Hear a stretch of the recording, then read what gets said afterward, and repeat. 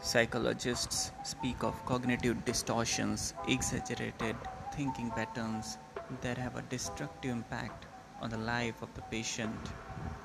One of the most common is known as all or nothing thinking, also referred to as splitting. Examples of this include thoughts like, if you're not with me, you're against me, so and so is all good or all bad, because this wasn't a complete success, it is a total failure. This sort of extreme thinking is associated with depression and frustration.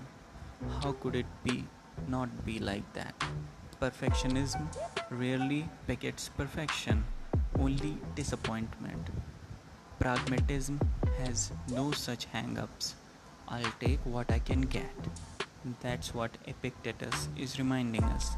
We are never going to be perfect if there is even such a thing. We are human after all.